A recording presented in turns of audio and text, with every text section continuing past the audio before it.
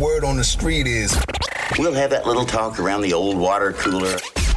The stories everyone's talking about right now. Here's what's brewing. If you were given an extra 48% chance to get a first date by doing this, you'd do it right. I think everyone that's looking for a date would. Check this out. Hinge released some data saying sending a voice note is 48% more likely to lead to a date.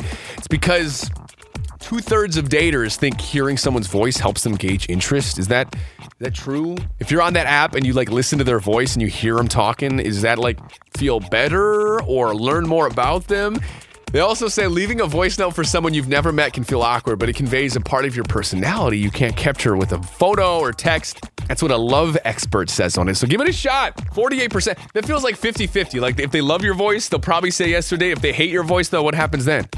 What if you missed out on a date because your voice is just not what they think?